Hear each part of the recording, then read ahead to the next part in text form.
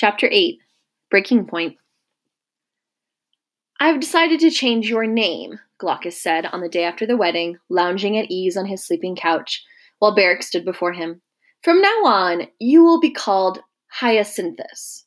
So even his name was to be taken from him, the one thing he had left, and the thing that made him himself and nobody else.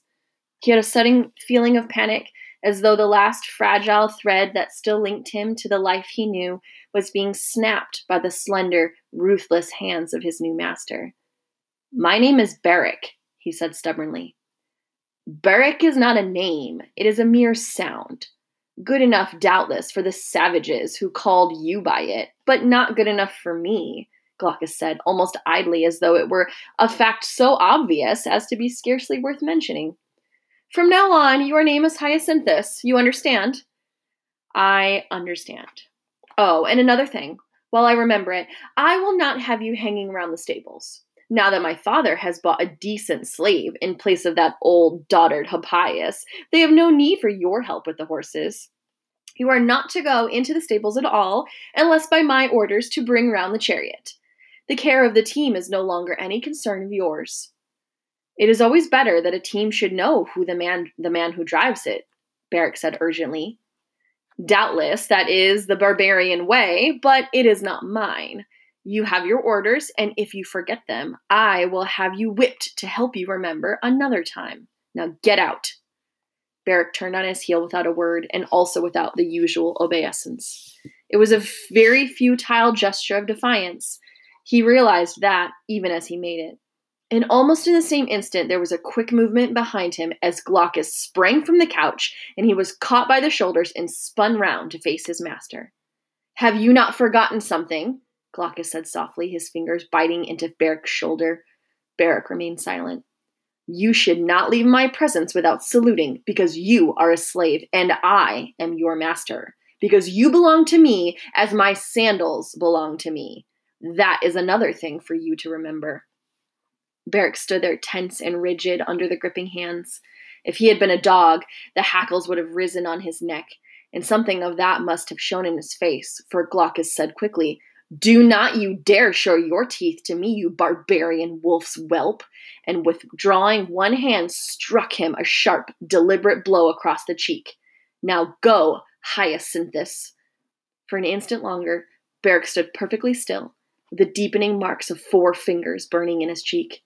Then he made his obeisance and, almost choking, turned and strode out. He was Hyacinthus, Glaucus' slave, and without hope. The months that followed were evil ones for Beric, a black time of injustice and casual-seeming cruelties and humiliations that made him writhe. Friendless in the great household, forbidden even the company of horses, without any hope for the future, he got somehow through day after dreary day. Occasionally, Lucia came to visit her mother, but he seldom caught more than a distant glimpse of her. Glaucus saw to that. Publius Piso said he had been right after all. That slave was sullen. A good worker, doubtless, a fine charioteer, but sullen. He was never mistaken. So things dragged on until the evening when Publius Piso gave a dinner party to celebrate his election as one of the city's 4 aediles for the coming year. It was a big dinner party, and Beric had been brought in to swell the number of table slaves, as had happened more than once before.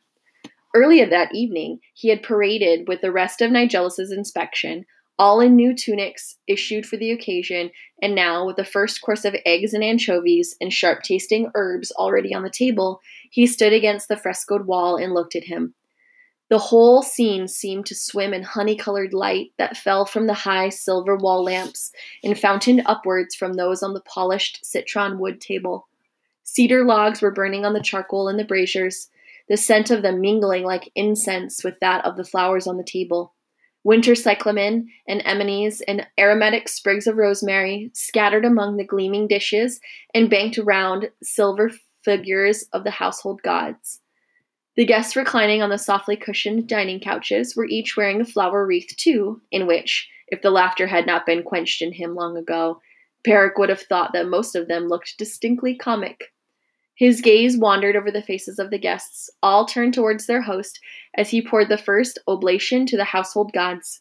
They were all men. Even the Lady Poppaea had been banished to dine in her own chamber.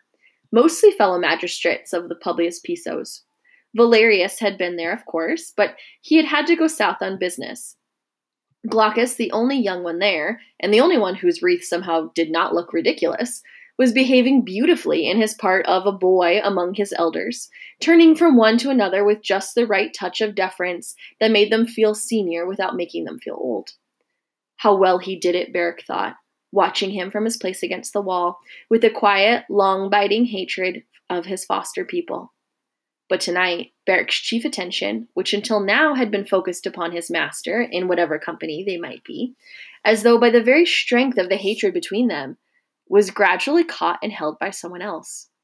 By a man, with the distinctive carriage of the regular soldier, placed directly across the table from the son of the house, and deep in quiet talk with an elderly senator beside him. This, Beric knew, for he had seen the man before, though never at close quarters, was Titus Drusus Justinius, a senior centurion of the legions and a noted builder of roads and drainer of marshes to the outermost ends of the empire. But it was something about the man himself, and not his reputation, that caught at the awareness of the slave against the wall, and indeed he was a figure to stand out in any company, a squat, barrel-chested man with immensely powerful shoulders and arms whose length made him appear grotesque when one saw him standing. His dark, lean-cut face with the great hooked nose and the black brows that almost met below the brand of Mithras on his forehead might well have been a desert Arab's, but when he raised his eyes from the wine cup in his hand, instead of being, as one expected them to be, black with the sun behind them, they were cold, quiet gray of northern seas, the eyes of a man who might be merciless at times but never be unjust. It would be good to serve a man like that. If I were his slave, Beric thought. If only I were his slave. He found that the sharp hunger-making first course was over, and it was time to carry around the bowls of scented water and soft linen towels for the guests to wash their fingers. The next course was brought in, giant turbot on dishes as broad as bucklers, kid boiled in milk with sweet herbs, roast flamingo coming to the table in all their white and scarlet plumage.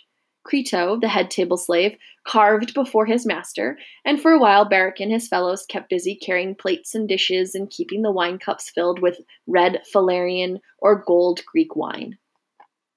By the time the second course also was done with, the mood of the company, which had been somewhat reserved at first, Publius Piso's dinner parties were apt to have a faint frost on them, had warmed into cheerfulness. There was a general air of ungirding.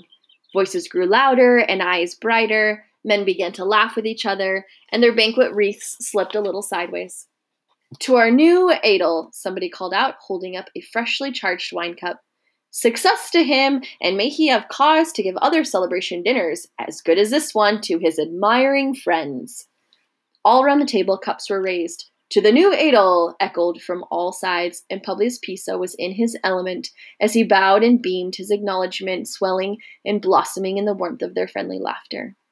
The main business of dinner was over now, and Beric and his fellows had removed the empty chargers and set in their place dishes of little sweet cakes in silver baskets filled with honeyed apricots and green and purple brand-stored grapes. And Beric, standing watchful in his place, heard the laughter and the cheerful raillery rising all around him. 4 years from now, a little merry man cocked an eye like a blackbird's toward his host. "That will be the day, Publius?" "Publius Piso for consul," someone joined in from the foot of the table. "Vote for Piso! More games and fewer taxes," chanted a third, and there was a general laughter. "I'll vote for you if you'll ask me to dinner again and give me some more of this vintage," promised the man with an eye like a blackbird. Publius Piso looked down his nose, pleased, but at the same time slightly disapproving of so much levity on a serious subject. "If, when the time comes, my fellow citizens should do me the supreme honor to elect me to the consulship," he said, "I trust, my friends, that you will each and every one of you give me the happiness, the very great happiness, of seeing you at my poor table on the third evening after my election." "Accepted, accepted," cried the guests, and a man with a wreath of white cyclamen slipping over a bottle nose avowed with profound dignity, "Speaking as I trust I may for the whole of this assembled company, though come to think of it, I can't see why I should. I say that the failing there, in short, the shears of Atropos, we will each and every one of us be here upon that auspicious occasion. Each and every one of us. After you with the almond kicks, Clodius. Not quite every one of us, said the senator quietly. There will, I think, be one member of our gathering here tonight who will be otherwise engaged, and at rather too great a distance from Rome. And he glanced at the centurion beside him. Other eyes were turned in the same direction.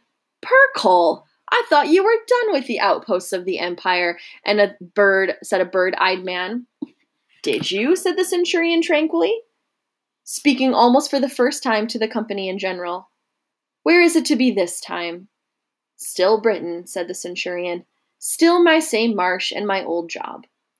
The quietly spoken words seemed to leap out at Barrack as a shout, and his gaze, which had been on his master, whipped back to the centurion with a startled intensity.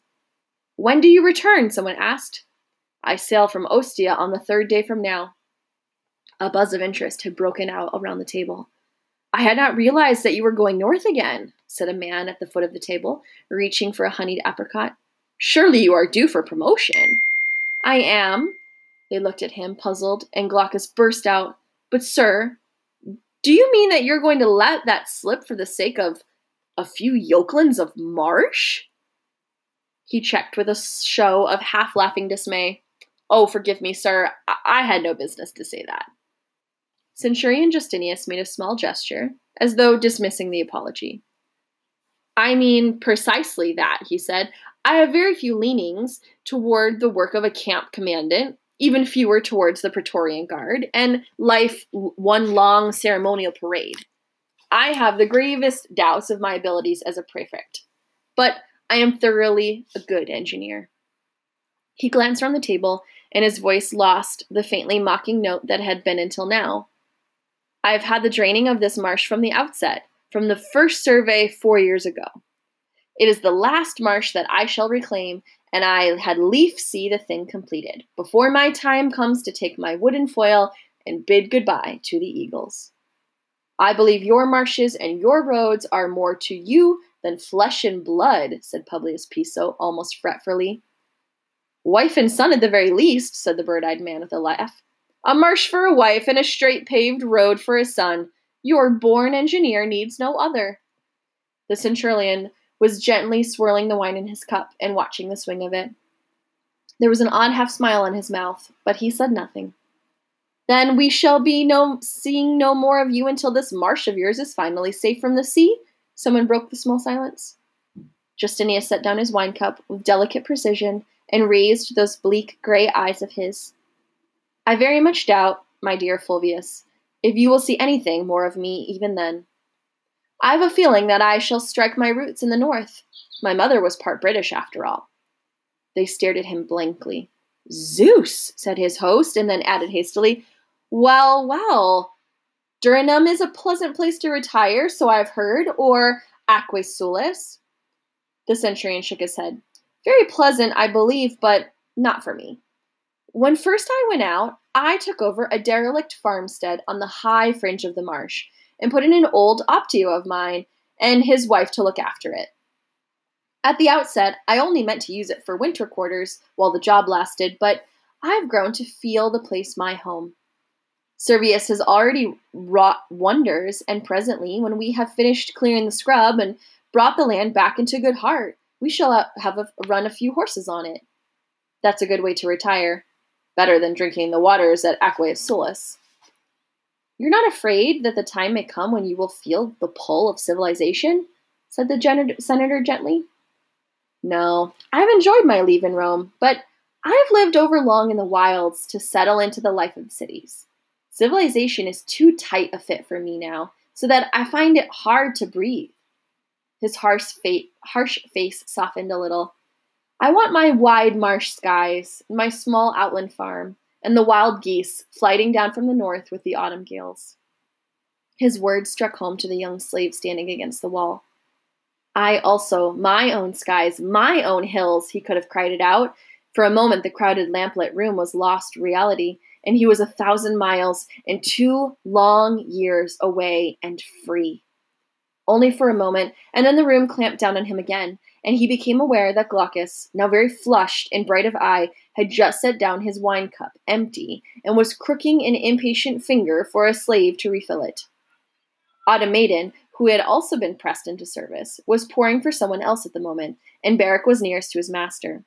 He stepped forward and bent to fill the cup with which the other held from the slender jug of Falernian in his hand. He had been trained to pour from a distance, so that the wine fell curving into a slender stream into the cup below. But as he tipped the jug, a slight abrupt movement caught at the tail of his eye, and he flicked up for an instant to meet the eyes of the centurion, fixed on his face with a startled intensity, an eager, searching look that was almost painful. For the merest breath of time, their gaze met so strongly that it was like an actual touch, before Beric's flicked down again to the wine cup in his master's hand, but the mischief was done. His hand, checking at the wrong instant, had broken the perfect arc of the fallen wine, so that it spattered a few drops, bright as blood, onto Glaucus's wrist and up across the jewel-clasped sleeve of his tunic. Glaucus broke off midway in some remark to his neighbor with a sharp exclamation of annoyance, glanced up to see who the clumsy slave might be, and seeing, struck him full in the face. It was not a particularly hard blow, and certainly it was not the first that his slave had had from him, but the heavy signet ring which he wore cut Beric's mouth, and at the taste of blood between his teeth, salt and sweet together, something hard-held control snapped in him. Perhaps it was because of that moment, scarcely past, when his freedom and his own world had returned to him so vividly. Suddenly he could bear no more. He was not conscious of shifting his grip on the wine jug and dashing the whole contents onto the handsome, hated face before him. He did not realize that he had done it until he saw Glaucus gasping, with the red Falernian trickling off his chin and the crimson stain of it spreading over his breast and shoulders. The sudden hush became a bubble of utter stillness, swelling and swelling until it burst. An uproar rushed in from all sides as Publius Piso let out a bellow of fury, and the outraged guests shot up on their couches, and Beric's fellow slaves flung themselves upon him as a dog suddenly gone wild. Within a few moments it was all over, and he had been dragged back and was standing helpless in the grip of many hands, his arms twisted behind him. The uproar ended as swiftly as it had begun. Only Publius Piso, damson-colored with fury, his wreath of violets slipping wildly over one eye, was sputtering out barely intelligible exclamations, orders to his slaves, and apologies that seemed to be as much for his son's disgraceful behavior as anything else to his guests. Glaucus shook himself clear of the slaves who had sprung up to mop him down, and turned to look at Beric, where he stood panting in the grip of his captors. Once again his eyes narrowed like those of a cat before it spits. "You must be mad," he said very softly. "That is the kindest thing to think about you. There's only one place for a mad slave, and that is the salt mines. We must arrange for you to go there, Hyacinthus." Distaste showed on the faces of the guests. One or two of them shrugged and glanced at each other with raised brows, but only one cut across the laws of custom and good manners to speak out in defense of the wretched slave, and that was Justinius, who had grown unused to the ways of civilization. "Don't be a fool, Glaucus. It was my doing that he spilled the wine in the first place, for I moved quickly and the movement caught his eye. There was no just cause for a blow, and if you are in the habit of striking without cause, you should not be surprised if the blows rebound. And must we all freeze, like so many deer who scent danger every time a slave pours wine, lest we distract his attention?" Glaucus flung back at his father's guests, and then, belatedly recovering his manners, added more quietly, "I beg your forgiveness, sir, but I know this particular slave and his deserts." His narrowed, glittering gaze lingered on Beric's face, moved to the slaves who held him, and back again. 30 strokes, I think, for a mad dog. That can wait until the morning, however. It will be something for him to look forward to through the night. Take him away and chain him up, lest he bite somebody.